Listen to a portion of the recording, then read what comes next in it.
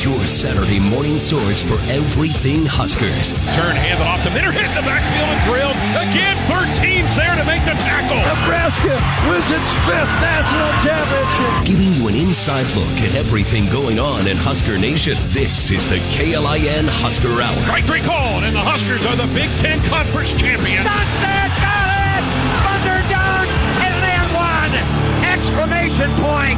Pump the brakes! Now your hosts, KLIN contributor Cole Stukenholtz and KLIN reporter Matt McMaster.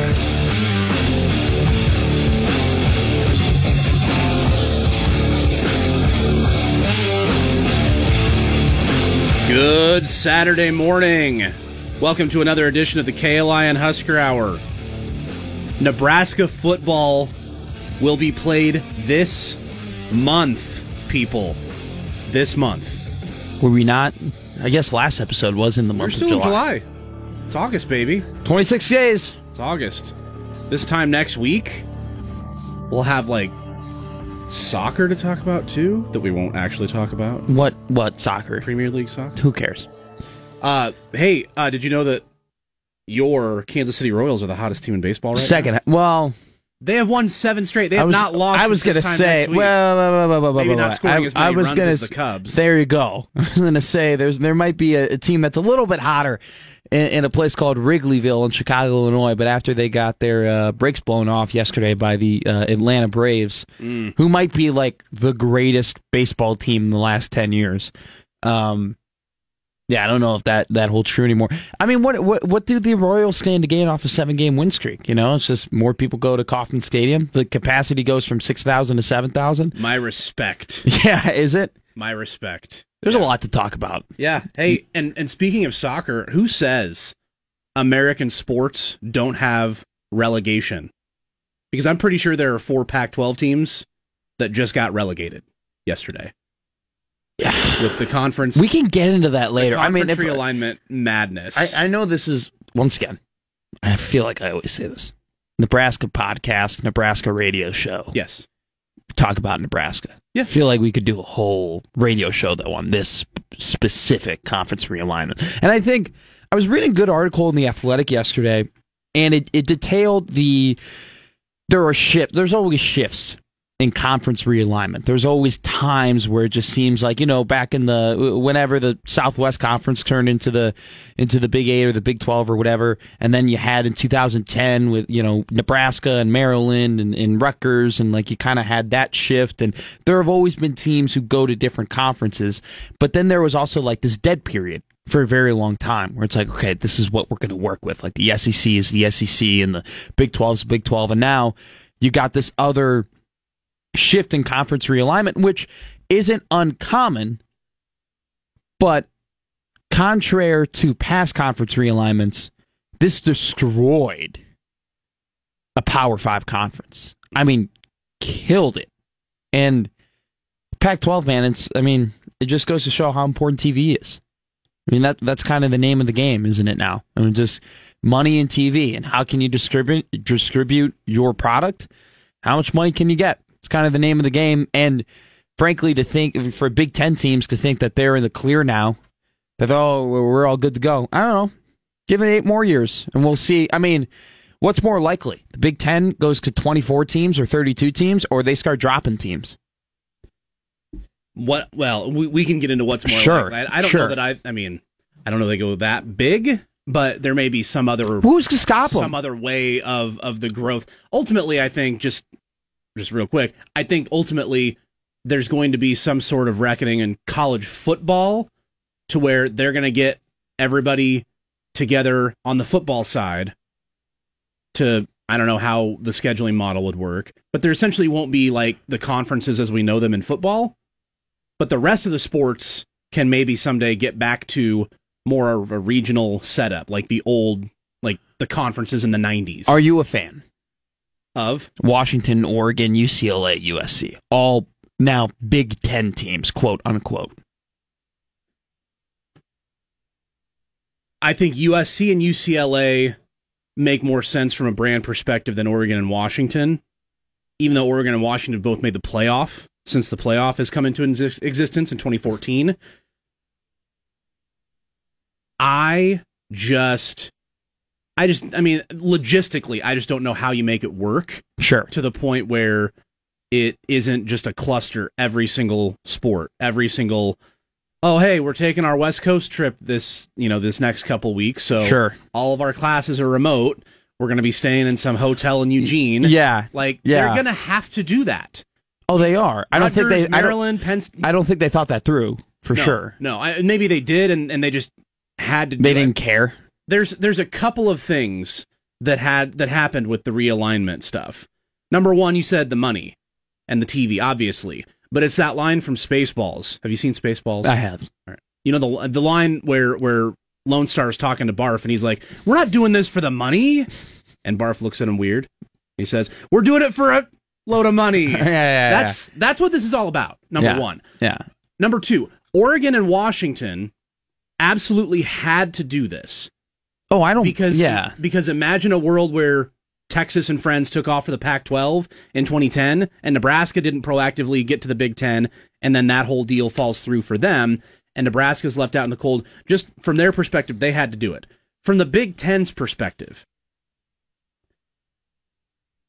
you are at a point now where you have a little bit of a diminishing return, because I don't think the TV deal got reworked. They just have a lesser share until the next deal comes around. They did say, though, I remember when I was reading the deal some odd months ago, that they had structured it so there was room to fit teams in. But are the networks giving them more money? No. I don't. Yeah. I think they're. I read 50 to 60% of what other teams are making. Right. But that 50 to 60% for Oregon and Washington is way more than going to get cut out of the other. Sure. That's my point. Sure. So if you are adding teams right now as the Big Ten, short of Notre Dame, you're going to have diminishing returns for the original, quote unquote, original 16 from this media deal that they just signed. That includes USC and UCLA because they were part of it. Sure. So if you're the Big Ten and you're trying to do this strategically, you're weighing, do you want the brands as opposed to letting somebody else get those brands possibly and let the Big 12 get the Oregon and Washington football brands?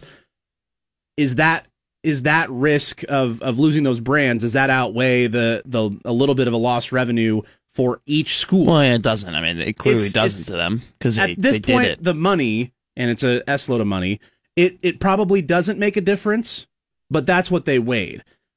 I think the Big Ten thought about it enough, and there's plenty of stories out there where you can see that they actually tried to do this last year with Oregon and Washington, didn't pull the trigger, but now that the Pac-12 is literally dying in front of us, they were just to the point where they had to do it to grab them up because they didn't want somebody else to have them, and you can make something of a West Coast. I understand why they did it. They kind of had to do it. All this kind of just stems from the fear of the SEC. Yeah. I mean, some people may not be happy to hear that because, well, we're better than the SEC, and there's some contentiousness between Big Ten fans and SEC fans for whatever reasons. But the Big Ten does not want to be overstepped by the SEC, and they don't want the SEC to be this superpower conference, and they're just second to them. And I think that a lot of times that the Big Ten has been looked at as a second conference to the SEC. Now that you add the four best teams, or three of the four best teams from the Pac-12 with USC, Washington, Oregon, that's no longer the case. But look, I'll say this. First off, if you think that the Big Ten cared about, Joey and Max's and Grace's classes when they're out doing their West Coast trip, I mean, they just, you're absolutely right. They did it for the money. But there was a regionality to college football. Some would argue that's what makes college football, right? You have, I care about the NFC North, you care about the AFC West. But it's like, those are four teams. We care about the Big Ten, we care about the Midwest / some East Coast teams with Rutgers and Maryland. It's the big Midwest conference, though. It's the big conference that people who go to Penn State or in Iowa and Michigan State. I know people who go to those same schools. We have those connections to our schools, like those people. It's like there's kind of like regional football, this big regional football conference that you can have pride about where you go, and then also you can relate to the people who are around you, because there are a lot of people around you who go to those other places, and it just creates this great environment that pro sports can't create, because pro sports is so spread out. Right? You only have 4 teams in the NFC North that really surround that region. You only have 4 teams in the NFC East that surround that region, right? That you really care about. You don't care about the AFC if you're an NFC fan. You don't care about the NFC if you're an AFC fan. And if you're a Big Ten fan, which I am, which you are, which we care about the Big Ten. This, to me, USC, Oregon, UCLA, and Washington is like the NFC West, or it's the NL West now. It's almost like the AFC West for you, or the NFC West for me. Well, I would say that they're still in the conference, and it still matters what they do. But I don't give a damn about the Dodgers until we play them in the NLDS. Sure, I don't care what the Diamondbacks are doing until we got to play them in a wild card game, right? Yeah. And so, like, I feel with the adding of USC, Washington, Oregon, and UCLA, it's like, I don't really care about them until, okay, now we got to go out and we got to play, 11-2 Washington in order to get to the Big Ten championship game, or we got to do this. And it just feels so disconnected now. And it's like, I like to come up here and talk about things that are like facts and like relate statistics with them. And it's like, none of this I can do because it's just feeling, but the conference just feels disconnected. And that's not what college sports is. Yep. It's why you have the Southeastern Conference, because the South teams play there, and it's why you have the Big 12 Conference, because the Southwest teams play there, right? And it's why you have the Pac-12, so the West teams, and the ACC, so the East Coast teams. It's like, now there are more teams in the Big Ten than there are in the AFC. Yeah. So it's like, and now we're paying, and then look, I like that I like NIL, I like that you're paying players, but I read a tweet yesterday, I think it was from Barstool Chief, who basically said college football is just becoming minor league NFL football, and it's never been that. It never was supposed to be that. It wasn't supposed to be that, but it's been that at a few schools. Yeah, but college has always been different. There's always been things that had made them unique, even down to like the rules. There were even rules that were different in college that were different in the NFL, and it was like, that's what makes it college football. And now those rules are gone. Like, they've even replaced those rules to make it more similar to the NFL. So it's just like, I don't know. I think that college football had always been the only alternative to NFL football that worked. Think about that. The XFL didn't work. The USFL didn't work. I mean, they're there, but it's like, you're not rooting for the St. Louis Battlehawks or anything like that religiously or up to that standard. So it's just like, there's a disconnect now, and I don't like that. I don't like, there's just a feeling of disconnect. I feel like the Big Ten now has regions, and it's like, you don't think Florida State is going to get out. If they get out of the ACC, the Big Ten's going to be right there and be like, hey, let's go. You think Miami gets mad too, and they're like, well, if Florida State's gone, then we're gone. Big Ten or the SEC will be right there. And as soon as these teams start looking at greener pastures, which are the Big Ten and the SEC, eventually you're just going to get down to 2 24-team conferences, and you might as well call it the NFC and the AFC. Also, real quick, from a logistics standpoint, I'll read you some records from last year. Michigan finished 13-0. Ohio State finished 11-1. USC finished 11-1. Washington, Penn State, and Oregon all finished 10-2 last season. It's going to make a big headache for that tiebreaker to get into the Big Ten championship game. Because, I'm going to tell you right now, there are going to be times when maybe 3 or 4 teams have the same record and are tied for second place to make it to the Big Ten championship game. And that's going to be a pain to be like, all right, you're the team that gets in and the other 3 teams can go kick rocks. Yeah. That's another thing too. But it's just like, I just feel like Big Ten's got NL West now, and that's not what it's supposed to be. Yeah, you're right. It's not. Last thing on this, and then we got to get to our break. We are going to be joined by Evan Bland, the best. The Omaha World-Herald here next. We've also got our quarterback preview to finish up position previews for the summer. Last thing on this, it's so funny. Like last week, 2 weeks ago, I don't remember how long ago, we were in here talking about NIL and how all of the athletic directors at media days and presidents and chancellors and people in places of power at these universities and in these sports, they're talking about, oh my gosh, we got to get a handle on this NIL. It's going to get out of control. The hypocrisy about this with the schools who are just going out and ending centuries-old rivalries. Oh, yeah. By snatching schools up out of other conferences. Where's the regulation on doing stuff like that, which is far more harmful, like exponentially more harmful than giving players who are bringing the revenue into these schools money. Yeah, the players are a problem when they're making money, but the executives aren't when they are. And then now you got to think about the athletes at Oregon State, Washington State, Stanford, and Cal, who are all kind of just sitting there now, not knowing if they can call themselves Power 5 athletes anymore. They don't even know what conference they're going to be able to compete in the next year. I mean, Stanford not being a Power 5 conference to me would be wild, considering how good that athletic program is and just in total how it's run. I mean, it's I don't know. They kind of missed out, I guess. Yeah, they did. Hey, your favorite quarterback, Aaron Rodgers, Cal. No, he's not. He's not a Power 5 quarterback anymore. Stop. We'll talk about him. We'll talk about him on the show. Some guy we are going to talk to on the show, Evan Bland. He joins us next year on the KLIN Husker Hour. Your Saturday morning source for everything Huskers is right here. You're listening to the KLIN Husker Hour on Lincoln's Husker Radio, 1499.3 KLIN. 26 days from Nebraska, Minnesota. We're getting closer and closer all the time, and guy who's always got his finger on the pulse of Husker football is Evan Bland from the Omaha World-Herald. He joins us now. Evan, how are you today? Hey, doing well. Happy Saturday morning, 1 week of fall camp. Yes. Hey, before we get into Husker football, give us your 30-second take on realignment, Nebraska-related or otherwise. You know, honestly, I'm just kind of sad. Like, it's the end of an era. The Pac-12 it had its place in college football.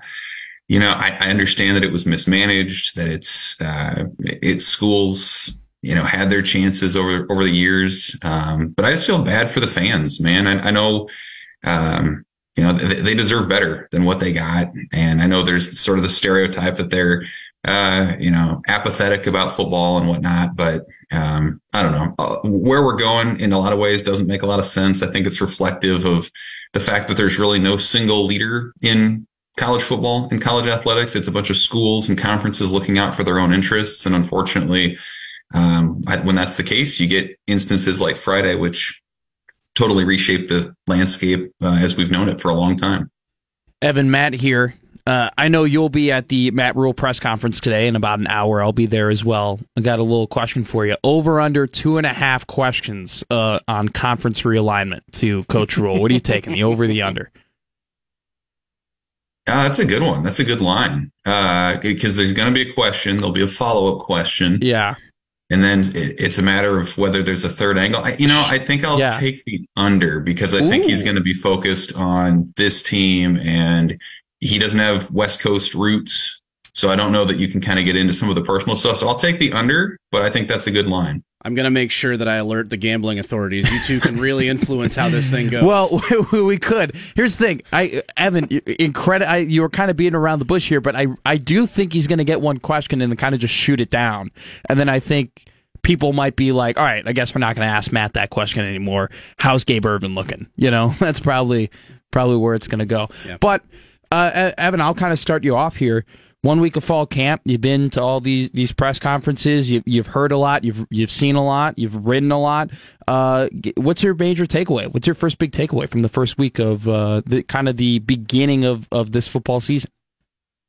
You know, I would say, and maybe it's sort of abstract, I suppose, but just the the culture that has been set in by the staff, I think, has been evident. And you can see it in a lot of ways. You can see it in the split practices that they've had and sort of the rave reviews that that's had. I think you've seen it in some of the changes that they've had to make, whether that's replacing Bob Wager with Josh Martin as the tight ends coach, whether that's, watching Miles Farmer go into the transfer portal after being a starting safety for a year and a half. I think you just sort of see, that this is the culture. This is what this team has. And like when guys don't live up to the standard, that's, they move on. And like, I felt like maybe in the last couple of years, if moves like what we saw this last week had occurred, it would have felt maybe like a bigger deal.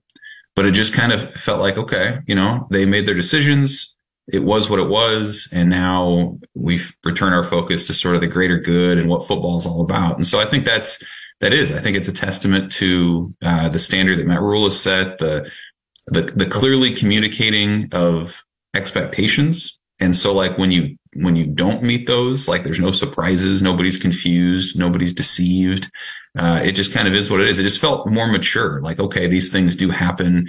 And I also would say I appreciate Matt Rule clearly putting it out there, saying, hey, Josh Fleeks, the receiver, hasn't been here because he's been overweight and they sent him home to get back to where he wants to be. Like there was no sort of innuendo or, beating around the bush on that. Like you just say what it is, you move on, you respect everybody for who they are. And I think that through 1 week has been something that stood out to where it's just been very professional, very matter of fact, even though things maybe haven't gone perfectly. Evan Bland from the Omaha World-Herald joining us here on the KLIN Husker Hour. With how you've been able to be, at some of the early portions of practice as well as at the post-practice availability with some of the coaches and players, what have you seen or heard that's kind of stuck out to you so far? Well, it's been fun to hear from, a number of different players. And, I don't know that there's been one kind of thing that's blown me away. I think it's been kind of cool to see some of these guys who have been in reserve roles stepping into bigger positions of prominence on the team. I mean, you see guys like Blaise Gunnerson out there who's been sort of a backup and you can tell like he's taken greater ownership of his role in the defense and what that could be. Gabe Irvin, I think, is another example, a guy who was hurt most of 2021 with that ACL, didn't get a ton of touches last year, like 20. And now you see him and his body looks transformed. He looks like a guy who can go out there and maybe own some fourth quarters for Nebraska. And you can tell he's taking ownership as well about like what his role could be, even in a room with some older guys like Anthony Grant, Ramir Johnson. So I suppose that's kind of what it is. It's just been kind of hearing from some of those individual guys. Raekwon Buckley on the defensive line is somebody who has kind of been off the radar for a couple of years as he's gone through the nutrition and the strength training within the program. And now it looks like he's ready to contribute. And then, I think the coaches have been pretty insightful too. I'll be especially interested defensively to see what this next few weeks looks like for Tony White's group. And he kind of laid it out there too. Like, look, right now, it's still about throwing a bunch of install at them. Let's see what they can handle. Then we'll start paring it back. They're still not really even to the point of establishing a depth chart right now. It's just about doing things how they want the staff, how they want the players to do them. And then in a couple of weeks, you start maybe making some more player personnel specific decisions for the Minnesota game. So I just think it's been interesting kind of hearing from people with their off season, how their bodies have reshaped, how maybe some of that culture piece has set in with some of the players who are returning. And now again, who knows how that translates to wins and losses, but it just feels like guys are moving with sort of a unified purpose, the likes of which we haven't seen around here in quite a while. Evan, you've been around more football seasons than I have, so I'll kind of ask you this little interesting question here. The thing that I noticed going to these press conferences, and you kind of touched on it just a little bit, is these guys look lean. I mean, a lot of these guys look a lot different than what we saw them at the end of last year. Nash Hutmacher looks different. Gunnerson looks different. Raekwon Buckley looks different. Even Ramir Johnson bulked up a little bit.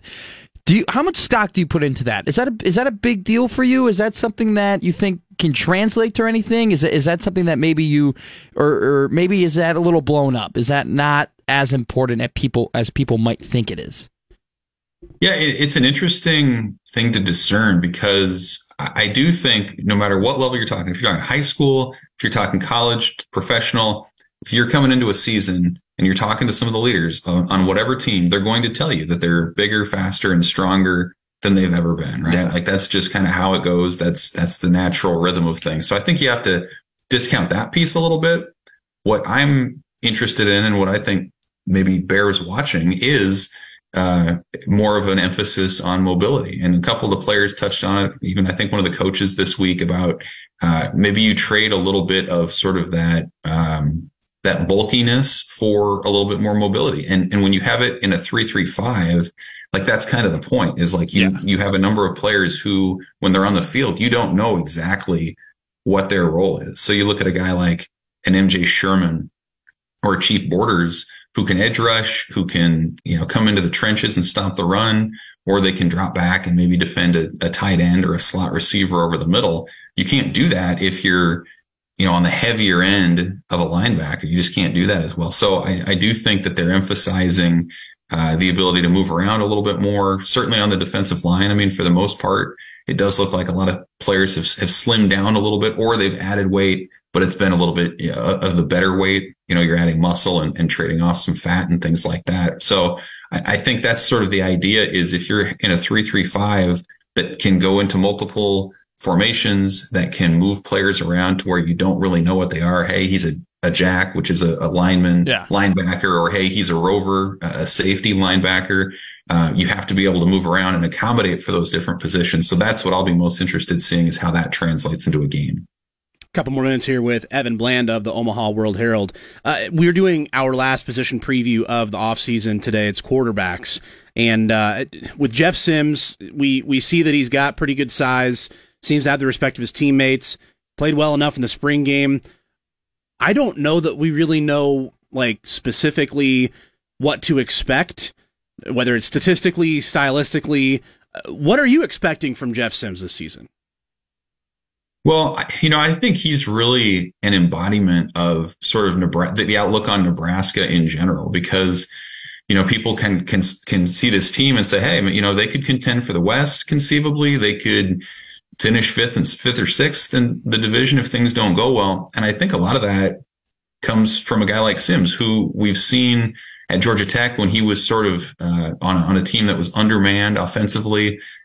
He was somebody who could make things happen, certainly with his legs. He has a big arm and can make things happen there as well. But you also see, and this was something Nebraska challenged him with in the offseason, is turnovers. And I think he's accounted for 41 touchdowns in his career and 31 giveaways, whether that's fumbles lost or interceptions. And so I think he's really just a good sort of manifestation of wow, there's a big range here. The potential and the ceiling is high, but you hope that maybe some of the other stuff gets cleaned up a little bit. And I think, and he said this at Big Ten Media Days, that the way that Nebraska wants to operate its offense will help him cut down on those turnovers, complete passes at a little bit of a higher percentage, because he'll be in more of this pro style sort of system where he's not going to be needed to run the ball consistently, where he's not going to have to kind of scramble around and create things on his own, but hopefully there'll be receivers who can, get open and do their part as well. So I think all that works in his favor. And I would say, the intangibles with him are notable too. I mean, in this century, Nebraska's had quarterbacks who are talented, who maybe just didn't connect well with players all the time, or maybe they were uncomfortable in the spotlight that being the Nebraska quarterback sort of puts out there. But by all accounts, and talking with him in Indianapolis, he's comfortable with it. He'll talk to fans. He likes to huddle to encourage his guys. I mean, just the fact that he was a team representative after being on campus for just 6, 7, 8 months, I think really shows kind of how his impact quickly into the program.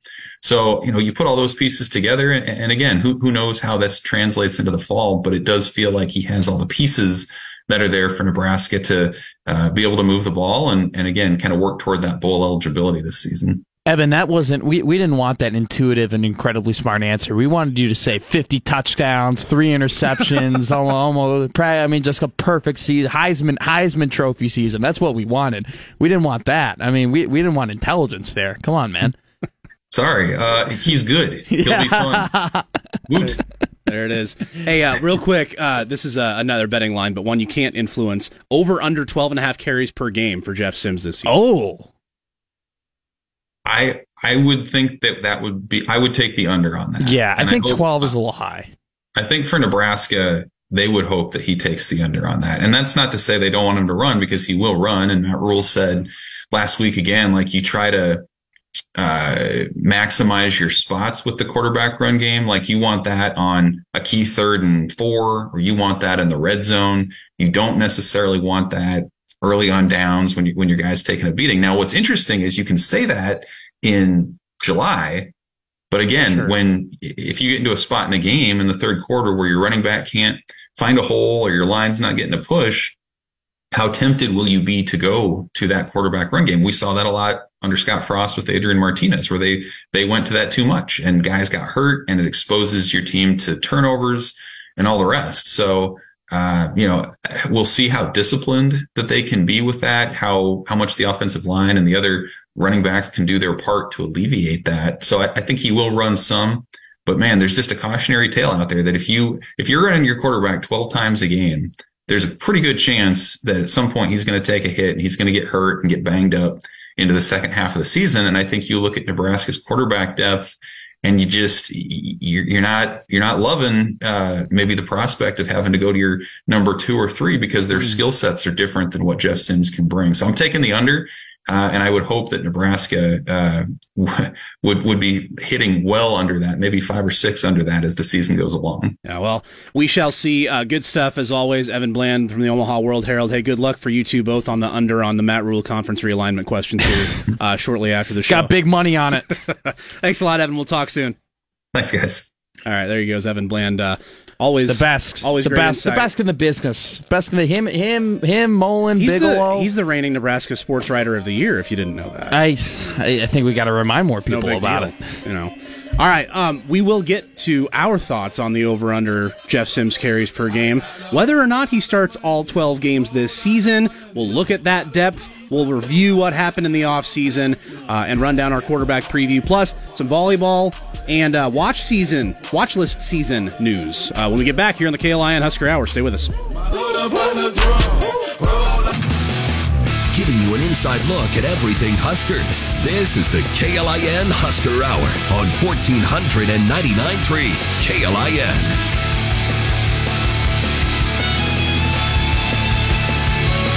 If you missed our conversation with the Omaha World-Herald's Evan Bland, make sure you're subscribed to the podcast. Just go to your favorite podcast app, search KLIN Husker Hour. You can follow us on Twitter and Facebook at KLIN Huskers. We're right now live on Facebook with the video courtesy of Kenny Larrabee here in the studio. Not a joke. Evan Bland, every time it comes on here, is incredible. I mean, seriously. I mean, no, I'm not. No, I mean your answer. I'm laughing at your.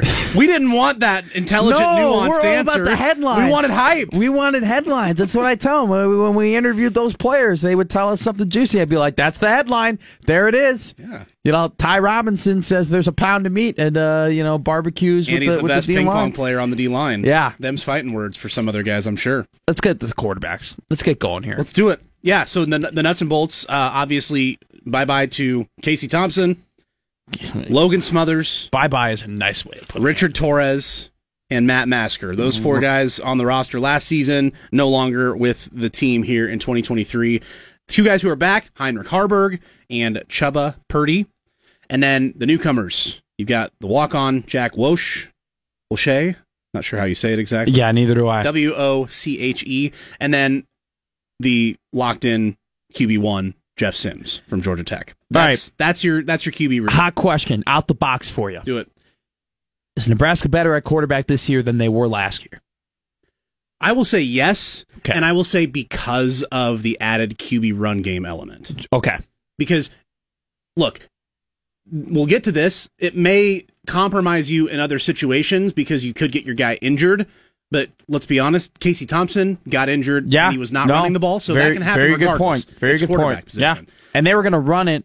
They made it very clear they were going to run it no matter what, whether or not they had Sims or not. Right. They were going to do that. Yeah. So Thompson was going to have to run, at least for this offense. Yep. So by adding that element, I mean, you stress the defense in ways that a drop back in the pocket, going to distribute the ball and nothing more passer just does not stress you. You can get the numbers advantage, and if you've got a quarterback who's big and strong and who can read where that hole is, where it's developing, where to go with it, he can get you that 3rd and short. He can extend the play and maybe find somebody downfield. He can hopefully take care of the football in the red zone. So those all are reasons why I would say, yes, they've upgraded because of the QB run element. Okay. Jeff Sims' freshman year. 2020, he played 10 games, and I'm pretty sure that's the max amount he could have played. COVID freshman year, played 8 games. Last year, he played 7 games. He actually ended the season on a foot sprain. So, especially with this QB run game element, I think that it's safe to say that more than likely, and this isn't like a hope or anything, this is just an observation, more than likely he's probably not going to play all 12 games this year, just based on earlier before. So my big question, I have two big questions here with the quarterbacks, is I'm not worried about Jeff Sims. I'm not worried about the guy. I mean, the guy's got it. He's got the size. He's got the speed. He's got the arm. Has he been able to put it together? No, and we can get to that also on the back end of this too, because Evan Bland said something very interesting that I kind of want to touch on a little bit later. But after Sims, where do you go? Because Chubba Purdy was not good last year. It's just a fact. He was not good. Now, if Chubba Purdy figured out how to manage the pocket and how to step up in the pocket, I think Chubba Purdy could be a great quarterback. Really, seriously, there were a lot of moments last year where he decided to kind of come out of the pocket and run around and scramble and put himself in terrible situations, as opposed to just kind of taking a couple steps up and really taking the pocket. Maneuvering the pocket is such a nuanced thing, but it's a veteran thing too. Yeah. The guys who don't have a ton of experience, like Chubba Purdy, want to run away. They want to get to space instead of managing the space in front of them. You want to know why Patrick Mahomes is the best quarterback in the NFL? It's because he can manage the pocket like no other. And then when he gets in trouble, he gets out of there. Heinrich Haarberg hasn't played a game for Nebraska. Those are your two options. You got one guy who didn't play well last year. You got another guy who's never played a game for Nebraska. And also, too, Haarberg not only hasn't played a game, he was buried last year on the depth chart by Joseph and Frost. And now, all of a sudden, it seems like he's QB2. So that's my big question. Who's next up? Because I don't know. I've heard different things from different people in terms of who's next in that pecking order and how do they perform. My next question is, do you think they'll just throw Haarberg in and just have him run the ball?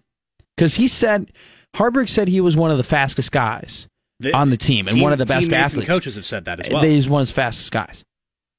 What are the chances that you put them both in the field the same play? No, it's just like 2nd and 5, week 6 against Minnesota. You just have like a Haarberg package. And a Haarberg package. I'd be really interested in that. I wouldn't be surprised if they did it, because they keep saying that they want to run with the quarterback, but Rule said specifically we don't just want to give Jeff 3 or 4 yards. Haarberg's not playing. I mean, they did it with Logan Smothers last year. Yeah. I mean, he almost fumbled the ball against Georgia Southern, but they did it with him last year. They've done it with Luke McCaffrey as well.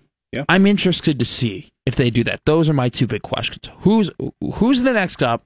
And how viable are they? And do we see a Haarberg package? Because that'd be very interesting to me. I think that'd be a nice little wrinkle there. I think you may have answered your own question with that, because I think there's more likely a Haarberg package than a Chubba Purdy package, which would lend you to believe that Haarberg is maybe ahead of Purdy just because of the skill set. Just if nothing else. If nothing else, the fact that he has that dimension to his game will allow him to have a leg up in that backup QB race, because even so, let's say Jeff Sims gets injured in the game in a third quarter, and it's a 7-point game, winning or losing, whatever. If you don't necessarily trust either one of those guys to throw it a lot, sure, and Harburg has a clear advantage in the run game, I think that gives you a clear advantage on the depth chart, is my point. I think Harburg is your guy for athleticism alone.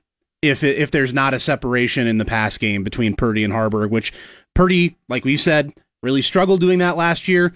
Not sure what Harburg will be like when the lights come on, but the athleticism and the speed, the run game capability, I think will separate him from Purdy and get him that number 2 job. Just my opinion. I mean, no, I completely agree with you, but here's my thing. I got a little, I know inside baseball here. I've been asking. It's been one of my number 1 questions. Absolutely, people I know you have been.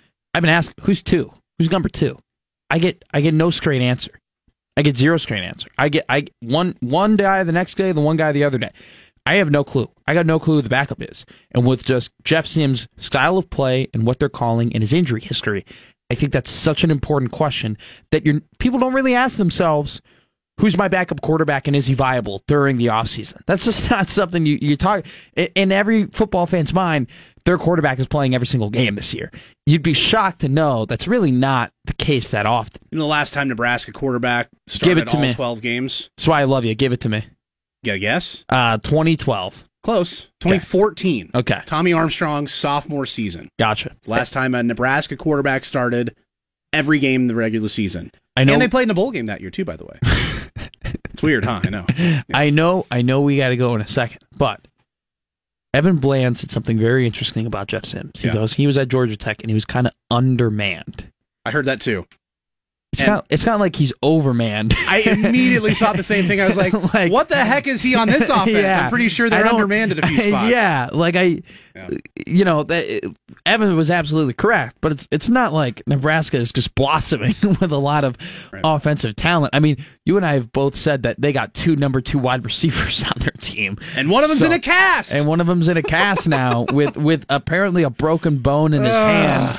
That is gonna be okay. I don't know. I don't think broken bones are good. You hope those freshman receivers can. There's a lot of little stuff that's going. A lot of little things that are being looked over in this fall camp. We got Evan's answer. I want to get yours. Over under 12.5 carries per game from the quarterback. I'll take the under. Let's set a better line though. 7. See, I'm taking the over. I'm taking the over on 12.5. I'm not saying really. I'm not saying design runs. Oh, you're thinking scrambles. What's on the stat sheet at the end of the game? Is he going to have 13 carries per game? Like, let's say in a theoretical world that Jeff Sims is healthy for all 12 games. Does he have 13 carries per game on average? You know what? I think he would because of the scrambling. I think he would. That counts. I'm not saying they're going to call that many. You know, but I do think though. Is that a better line now that you're thinking scrambles? No, now that I'm thinking scrambles, but also too, like Evan brought up a great point as well. Like, if this running back game ain't working, they're just going to rely on him. Which but little. I know. Let's get to a break, but a little inside baseball here. Cam Lenhart, he's the goods, looking really good. What about our guy P. Will?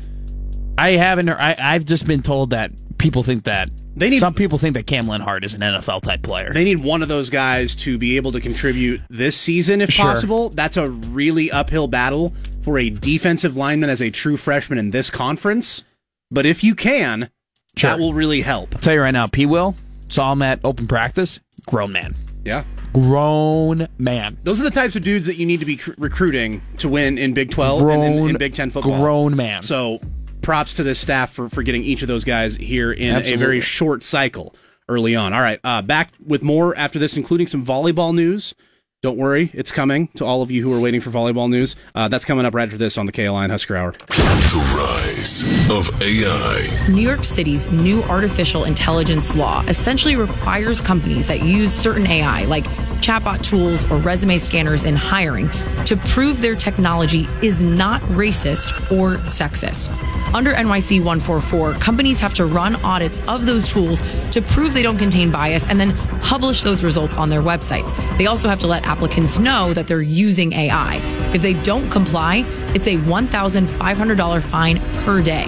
99% of Fortune 500 companies rely on talent sifting software, which is why BSA, the organization representing large software companies like Microsoft and Oracle, lobbied to reduce the reporting requirements of this law. One of their issues is that it creates a framework for just New York City, when these companies operate in multiple cities. Supporters of this bill say it helps put guardrails on developing tech. I'm Madison Allworth, Fox News. Never miss the Huskers. Right here on 1499.3 KLIN. Also online, KLIN.com, or through the free KLIN app.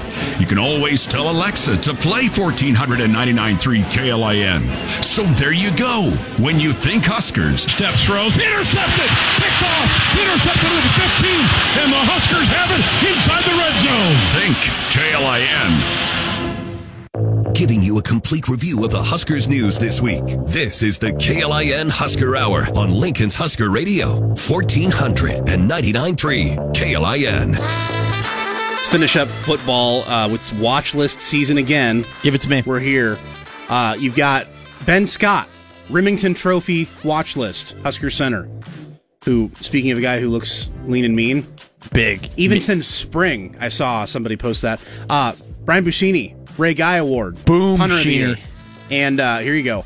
Marco Ortiz, long snapper, the Patrick Manley Award. You could have given me $1 million to name that award. I wouldn't have been able to tell you until yesterday. I love watch college this season, football. baby. No, I love college football. I love college football. I also love the fact that they were like, we need a long snapper award. Who was good at his job? Patrick Manley, man. You never seen him snap. Let me tell you what, man. Give you a little Gruden, man. Let me tell you what, man. No one could snap the football like Patrick Manley, man. And then lastly for football, Garrett McGuire, Rob Dvoracek, Husker wide receivers and linebackers coaches. They're on the 24/7 Sports 30 under 30 list. So is that like the Forbes football? McGuire could have been on the 25 under 25. 25, right? yeah. It would have been 25. He could have been on the 15 under 15 list. That's unfair. That's unfair. That's unfair. He's great. He's great. I like him a lot. Husker volleyball. They had Big Ten Media Days for volleyball this week, and Merritt Beeson and Lexi Rodriguez out there with Coach Cook. Coach Cook he's holding court, even though they're picked second in the conference. I'm sure he loves that. He's like, hey, you see, they don't respect you. They don't respect us. I had to watch that entire press conference for 10-11 to cut stuff up. Got to. You had the opportunity. I will never forget this quote. It will stand with me for the test of time. Volleyball knows no experience, and if a puppy bites, he will. If a puppy bites as a puppy, they will bite when they are a dog. Little wisdom for you from John Cook. There you go. Awesome. And hey, more volleyball. You want it, you got it. 20 of 29 of their regular season matches will be on TV or streamable. That's awesome. As well. Women's hoops and men's hoops are both overseas right now. The women are in Greece. Oh my God. They won 101 to 49. Six players in double figures. We didn't talk about something. What? Aaron Eulis. We're getting there. Oh, okay. My bad. You just on my sparked list. my memory. All right. My bad. Don't worry. We were talking about gambling with you and Evan earlier. We'll get to that. We'll get to that. Go, Stukenholtz. Go. Yeah, Alexis Markowski had the double-double. You've got a couple of the transfers being able to contribute. To be fair, Amy Williams' crew has more of a full roster out there than Fred Hoiberg is working with. Right now, Nebraska men, they are 2-0 with one game left to play, but they have only 9 scholarship players available right now. 5 of them have not played a single minute for Nebraska, and none of their players that they have available are taller than 6'7". Yeah, that's great. So you have Bryce Williams, transfer from Charlotte, and Eli Rice, true freshman. Those two guys have led the team in scoring each of those first 2 wins. First one in overtime. Second one, Eli Rice hit 3 free throws to win by 3. Also, you've got a Nebraska walk-on, Cale Jacobson from Ashland Greenwood, who has played literally the 1 through the 5 at various points out there in Spain, and all of a sudden is making him, he could be the Sam Hoiberg of the 23-24 season, a walk-on that just comes out of nowhere and earns his playing time. I saw Cale play against Ogallala, and I think the class, it's got to be 5A, 4A, 2A. I don't really know the high school classes of Nebraska. It's A, B, and then C1, C2, D1, D2. I think it was C1. Okay. 40 points. Yeah. Right in front of my face. Yeah, interviewed him afterwards. Good player. Really good player. When I found out he was going to Nebraska, I immediately thought this kid's going to find the court. And I'm not surprised that already, a year and everything, he might be well on his way to doing so. Yeah. Yeah, so they've got one more. I don't have how many left the women have in Greece, but they're doing their thing overseas, getting ready for the season, so good on them. And then we will have that Aaron Eulis story, Husker transfer from Iowa. Got a little wrapped up in their gambling investigation charges made earlier this week. We'll tell you about that and wrap up the show. Get you ready for the week ahead here on the KLIN Husker Hour right after this.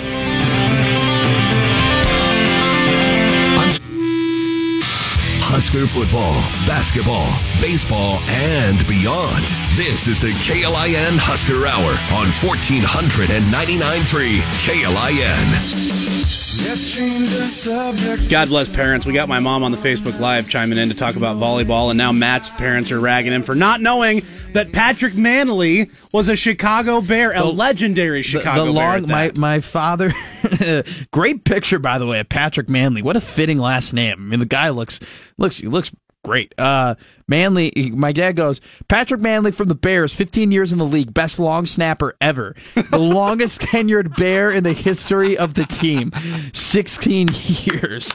Wow, that's great. That is no one thought that would happen today. All right, give it to me, Stukenholtz. Leave me to water. All right, Aaron Eulis, Iowa transfer point guard, comes to Nebraska. And earlier this year, Iowa and Iowa State athletes were essentially being named to be in an investigation about some gambling charges. That stuff comes out this week in charges, and Aaron Eulis has been charged in that case. Over 1,800 bets. He used his older brother's information because Aaron was not yet 21. Yep, that's illegal. Illegal. And as of right now, according to Fred Hoiberg, he is practicing with the team, will not play with the team until they know more from the NCAA about what exactly his eligibility is. They apparently knew that he had an eligibility concern in May, but apparently did not know this was after he committed, after he signed. Yeah. After he signed, yeah. They knew that they got a call. Yeah. Hey, there might be an eligibility issue. Heads up. This I don't even know if this is an eligibility issue. This is like a legal issue. Well, it is an eligibility because the NCAA No, it is, but can bar you from playing NCAA basketball. Yeah. No, but I mean, like, I was trying to be sarcastic there. Right. No, true. The guy he may have bigger problems. He may have way Correct. bigger problems with whether or not he can play point guard for the Huskers. I mean, yeah. And a lot of people are like, well, it's only $20 a bet. This is what I saw on Twitter. Like, 18, did he bet something like $30,000 or $40,000 over the course of those bets? $34,000. Yeah, that's a lot. That's a lot of money. I mean, his bros in the NBA, you might have a hookup there, but in terms of money wise, Tyler Eulis from Kentucky, yes, they're brothers. Yes, I didn't know Eulis spelled it with an H. Yeah, that was Ullis. No. All right. Well, yeah. I mean. So you don't. I mean, I don't know that he's going to see the court. Innocent till proven guilty. Yes, and we don't know what's going to happen. But if it ends up that he's not going to be eligible to play, they need to find a point guard. Real quick, you and I had a very contentious talk about cornerbacks and defensive backs during our position previews about whether or not who's going to play. The topic of our conversation was Miles Farmer. It was. He is now gone. You had him starting, didn't you? I did. Yeah, I did not. And I think he just Matt Rule kind of glossed on it. It's like, you have standards when you have new coaches, and sometimes it's different, and it just didn't work, and it didn't work, and, it is what it is. It is. Too bad. Miles Farmer gone, so one less body in the secondary, and, hopefully Joshua Fleeks, Jacob Hood, those guys can get back with the team, and Marcus Washington get that arm healed up as well. All right, more to come. We've got a full roster breakdown coming later this week as well. They just told us right away that we're going to house you, we're going to feed you, and every single one of his medical bills is just all taken care of. They've saved my family from financial ruin. It allowed me and my wife both to focus on the most important thing, which was the health and well-being of our son. We have phenomenal research, outstanding clinical care, and the generosity of public, which allow us to treat patients regardless of what it takes. And that's what makes St. Jude so magical. At St. Jude Children's Research Hospital, families never receive a bill for treatment, travel, housing, or food, because the only thing a family should worry about is helping their child live. Doctors send us the toughest cases to be treated at St. Jude, and our patients come from all over the world. When we come here, they told me, don't worry, everything's being taken care of. We could never repay St. Jude for what they've given us. Because of you. Gracias a ti. Because of you. There is St. Jude.